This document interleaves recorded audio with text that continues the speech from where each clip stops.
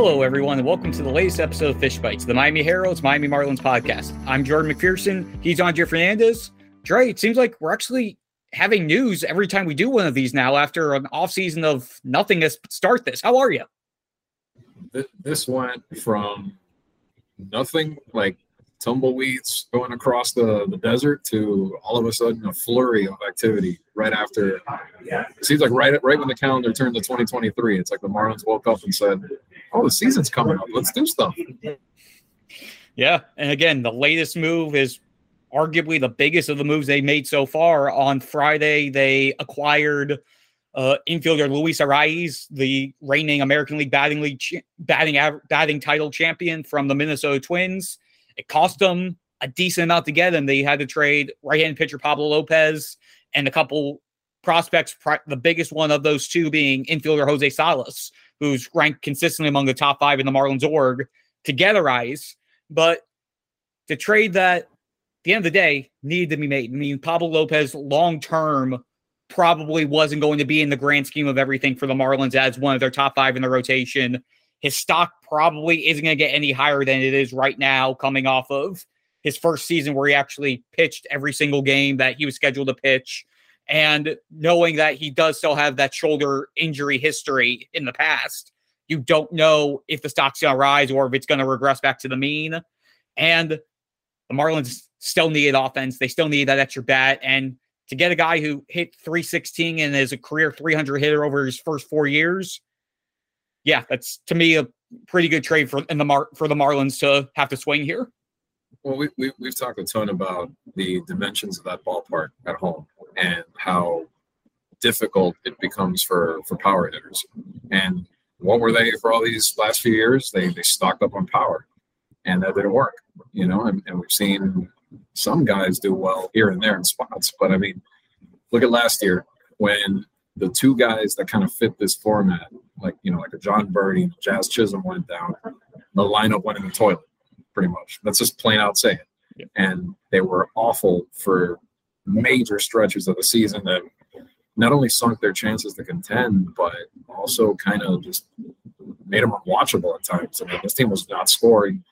I mean, remember the shutout streak for a while and stuff like that. So, I mean, I kind of, I'm not saying this is like the end-all cure-all, but I like the sense of it seems a little more of a philosophical change to kind of balance it better. We're going to talk a little bit more, dive into not just Arraez, but also like Gene Segura and guys like that who bring more of a contact approach. At least at home, I think that's a must because you got to they're going to have to do it that way. They don't have the walloping Aaron Judge type bats, not that everybody has Aaron Judge, but teams like that they're going to face in their division have a few more of those like more reliable power bats playing in those more hitter friendly parts. That's not their case. So they're going to have to do it in a different way. And I like this last move in particular for the reasons you said, but also you get a guy who is still, really young and can be a contributor for a while if you lock him in for a while. And obviously that's the question that remains, how long would he go? But I definitely like it because it seemed like up to right now, I mean, other than maybe the Segura move, they brought in guys like Cueto and others that had question marks, whether it's injuries, whether it's their age, stuff like that. They're still thinking about getting Yuli Gurriel, who's 39, but Arraez is in his prime. And, he got one batting title. And yeah, .316, if you go back to 10 years ago, you'd laugh at, no, the way baseball is now, the way batting averages are down, .316 is still pretty good. It's more about just the way you can consistently get on base. Because, again, it goes back to my original point. When guys that set the table for those bigger hitters went down, it was catastrophic for this lineup. So now they have a few of those guys that might not have to rely on one or two. I still remember writing that story back in, I think it was early September, basically looking at when Jazz and Soler both went down at the end of June, when they lost their top 2 home run hitters and 2 of their top 3 RBI producers. The offense went from middle of the pack, even though it didn't feel like it that first half of the season. They were still anywhere between 12th and 17th, depending on what stat you looked at, between OPS, runs per game, etc. And then they just completely bottomed out once they lost those 2 guys. So they had nobody else. Their offense over the end of last year .230 batting average, fourth worst in baseball. .294 OBP, fourth worst in baseball. .363 slugging, third worst. 24% strikeout rate, fifth highest without the power aspect to justify the higher strikeout rate. 7.3% walk rate, fourth worst in baseball. Their WRC plus was an 88. 100 is league average. They were the sixth worst in baseball there. So getting these guys like Arraez, who is under team control for 3 more years. So at minimum, they have him through the 2025 season, barring an extension or ending up doing what the Marlins tend to do is and trade guys toward the end. They don't want to extend them. They have him for those 3 years. Segura, they signed for 2 years with a club option. And then that contact-centric balance to the lineup, it goes beyond them. You look at the prospects they've been acquiring going back to the trade deadline. Jordan Groshans fits that profile. Jacob Amaya, who they got in the Miguel Rojas trade with the Dodgers, he fits that profile. So if you have these guys who you're able to stock up on and then hope that, and again, that's the big thing, you have to look at the health factor with Jazz, Soler, Avisail Garcia trying to bounce back. If you can get, even if it's not 100% of what their potential is, if you can get even 75% of the potential from those guys, and then Garrett Cooper as well, we'll have to factor him in as well. Those guys who have the power potential, in addition to the guys who have a career, who have the career and have the background of being steady producers, that could make them potentially a sneaky, under the radar, productive offense, which again, they're going to need that to be at least semi-productive considering the NL East, and just do enough to back up that starting rotation. Right. I mean, you can't have all slap hitters. You can't have all guys like that either, because then you're still going to score 2 runs a game just the other way, the lesser, the stringing together way.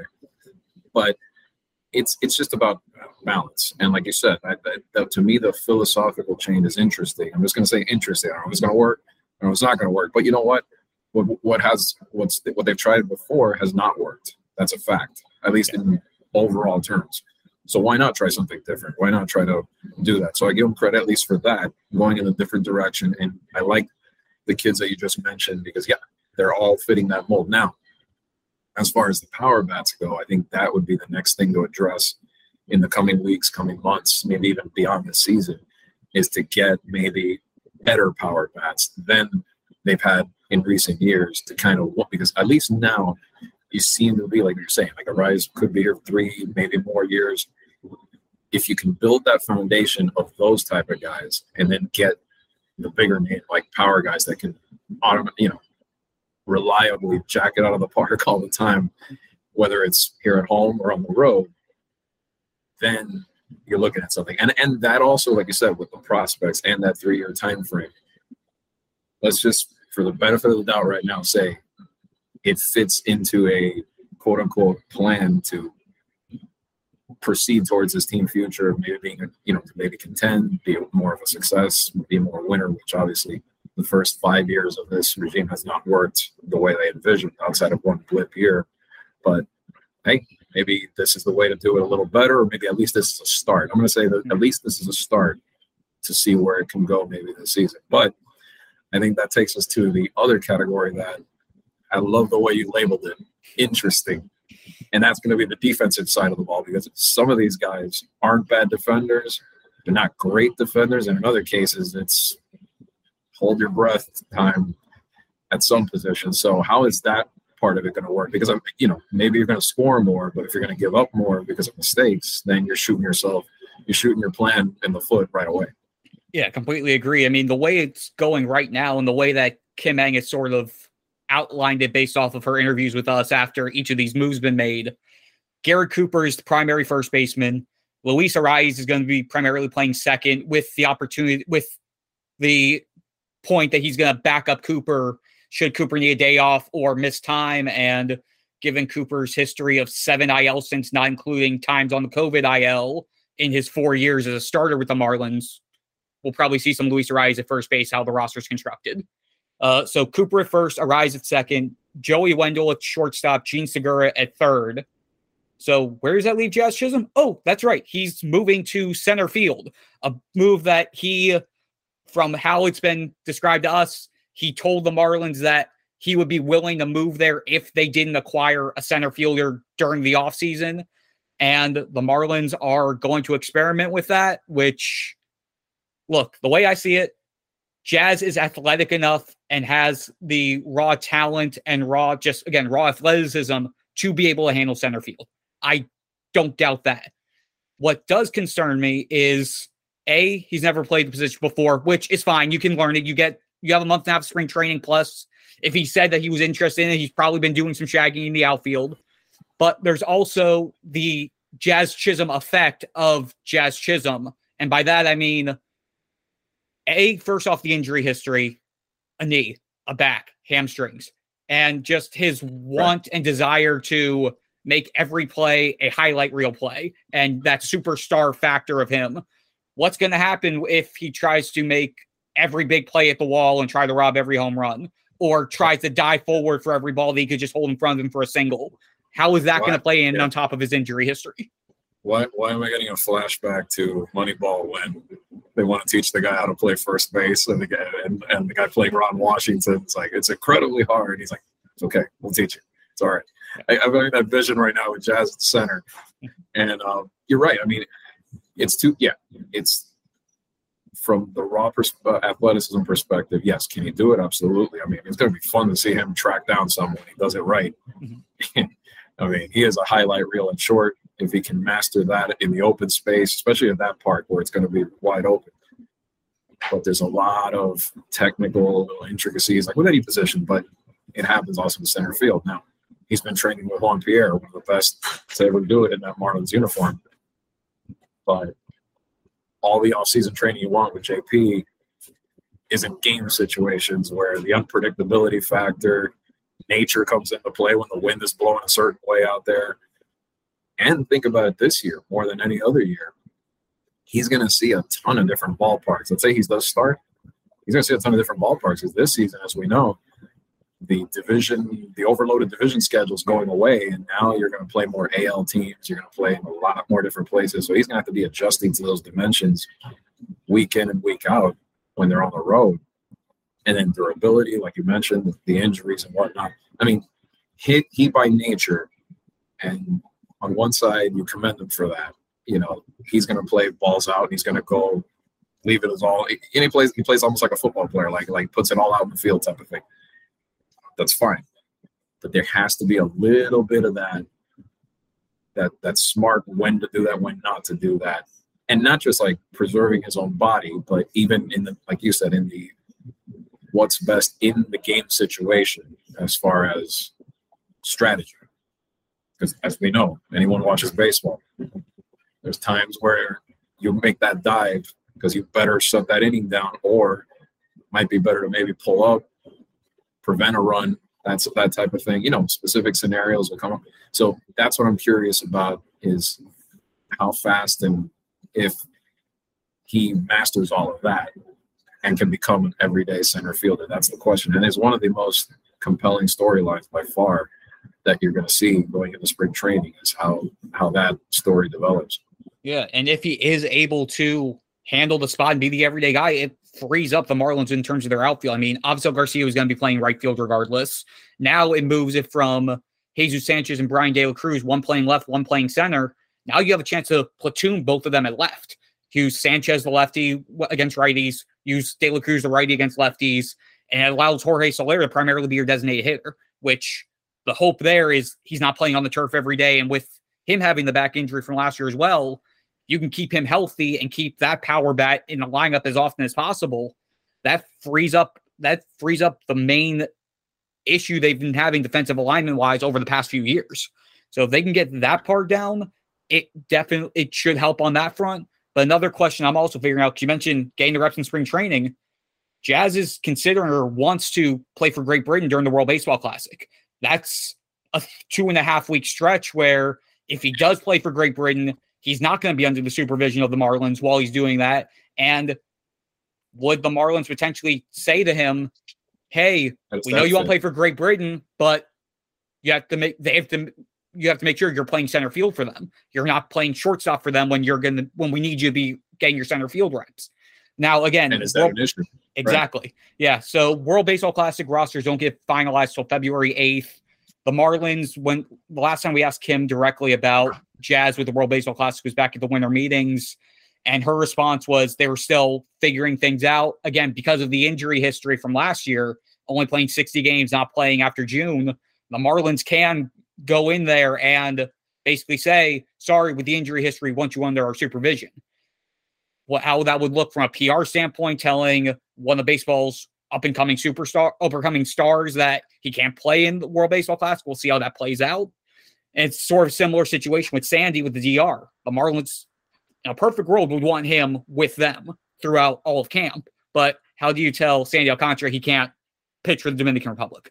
Which the one bright side for Sandy is the DR is playing in Miami. They play in Miami the entire time. So they could still keep eyes on him. Jazz would be out in Phoenix with Great Britain for that first round. So that's another thing to factor in there. Which is not, it's not like he's in the Taiwan bracket or Japan where then he's like, literally a world away and it's a little tougher, but he's not in your backyard. Mm-hmm. And also not only the issue of playing time, but does it make an issue? Does it create an issue for him? Yeah. Because how bad does he want to play in that? Probably, maybe it does. Probably does. I don't know. But you don't want to also upset your guy a little bit and just being real. You know what I mean? Like you want to have that clubhouse working as well. Brand new manager with your top, most dynamic player content, let's say. Correct. So there's a lot of different little angles to that. So yeah, I mean, it'll be interesting to see. And like you said, not just Jazz, but a few of the other guys that they have on the roster that are in line right now, or at least it would seem to compete for the countries in WBC. Yeah, and with that group, as of right now, based off of the preliminary rosters, there were teams had to submit the roster of 50. They narrow it down over the next 2 weeks.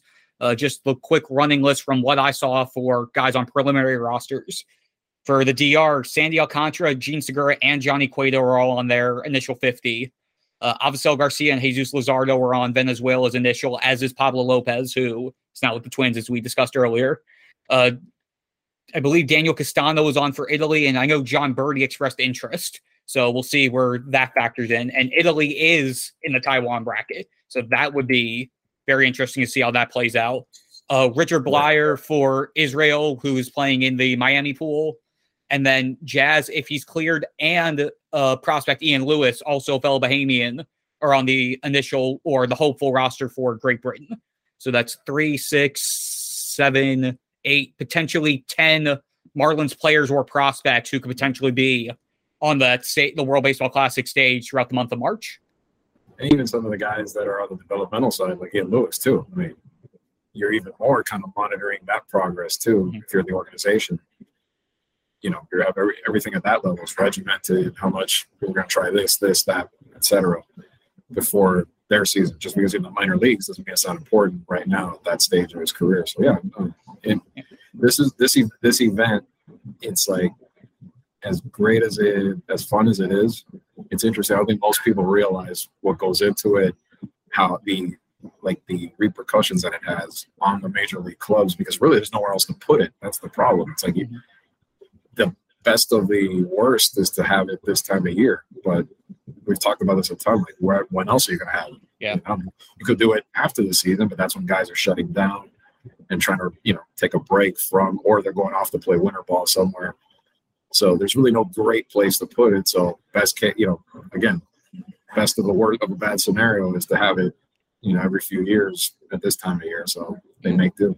In the grand scheme of things, the main hope on the Marlins side is they don't care what country wins. They just want their guys back healthy. I mean, look back at 2017, Martin Prado. Look at what happened with him back then. Oh, yeah. I know. Ended his career pretty much. I mean, not literally he played again, but for all intents and purposes, he was never the same. And it was just a slow grind down for 2 years where he missed more than a year and a half time added up, cumulative time added up, and it was never the same. So, yeah, that's the scary part. If you're them and all the teams that are going to have guys in this thing, is you're sitting there holding your breath saying, oh, I hope our season doesn't go down the toilet for patriotism and playing in that, which is all nice, but you also have your investments at risk too, to a degree. So. Yeah, correct. So we'll see how the rest of this unfolds. Again, we have about 3 weeks until spring training starts. Pitchers and catchers for teams, for players that are going to be in the WBC, report a couple days before everybody else. First day for full pitchers and catcher workout for the Marlins is February 16th. And the first full squad workout is February 21st. World Baseball Classic games, the games being played in America, the Miami pool and the Phoenix pool, those start on March 11th. So about 3 weeks away from spring training, about a month and a half away from World Baseball Classic. Wow, it's hard to believe it's already, we're close. Buddy, tick-tock, it's coming up, man. Yep. And I think it's going to be, I enjoy these every 4 years, and well, this time longer than 4 years because of COVID and whatnot. But I know it was definitely a lot of fun the last time it happened. Got a chance to cover that, and obviously the USA finally, going on the run that it did toward the end of it, and Stanton and former Marlins like that had a chance to be a part of it. So let's see how it goes this time. And like you said, the interesting part is going to be being able to see it all come to fruition there, not out in San Diego or LA like it has been in the past. Yeah. Yep. Miami gets its pool, a quarterfinal, the semis, and the championship. It's going to be fun to watch. It's going to be interesting bouncing back and forth from Jupiter to Miami. Thankfully, I live in Broward, so I'm at that halfway point for just about everything logistically.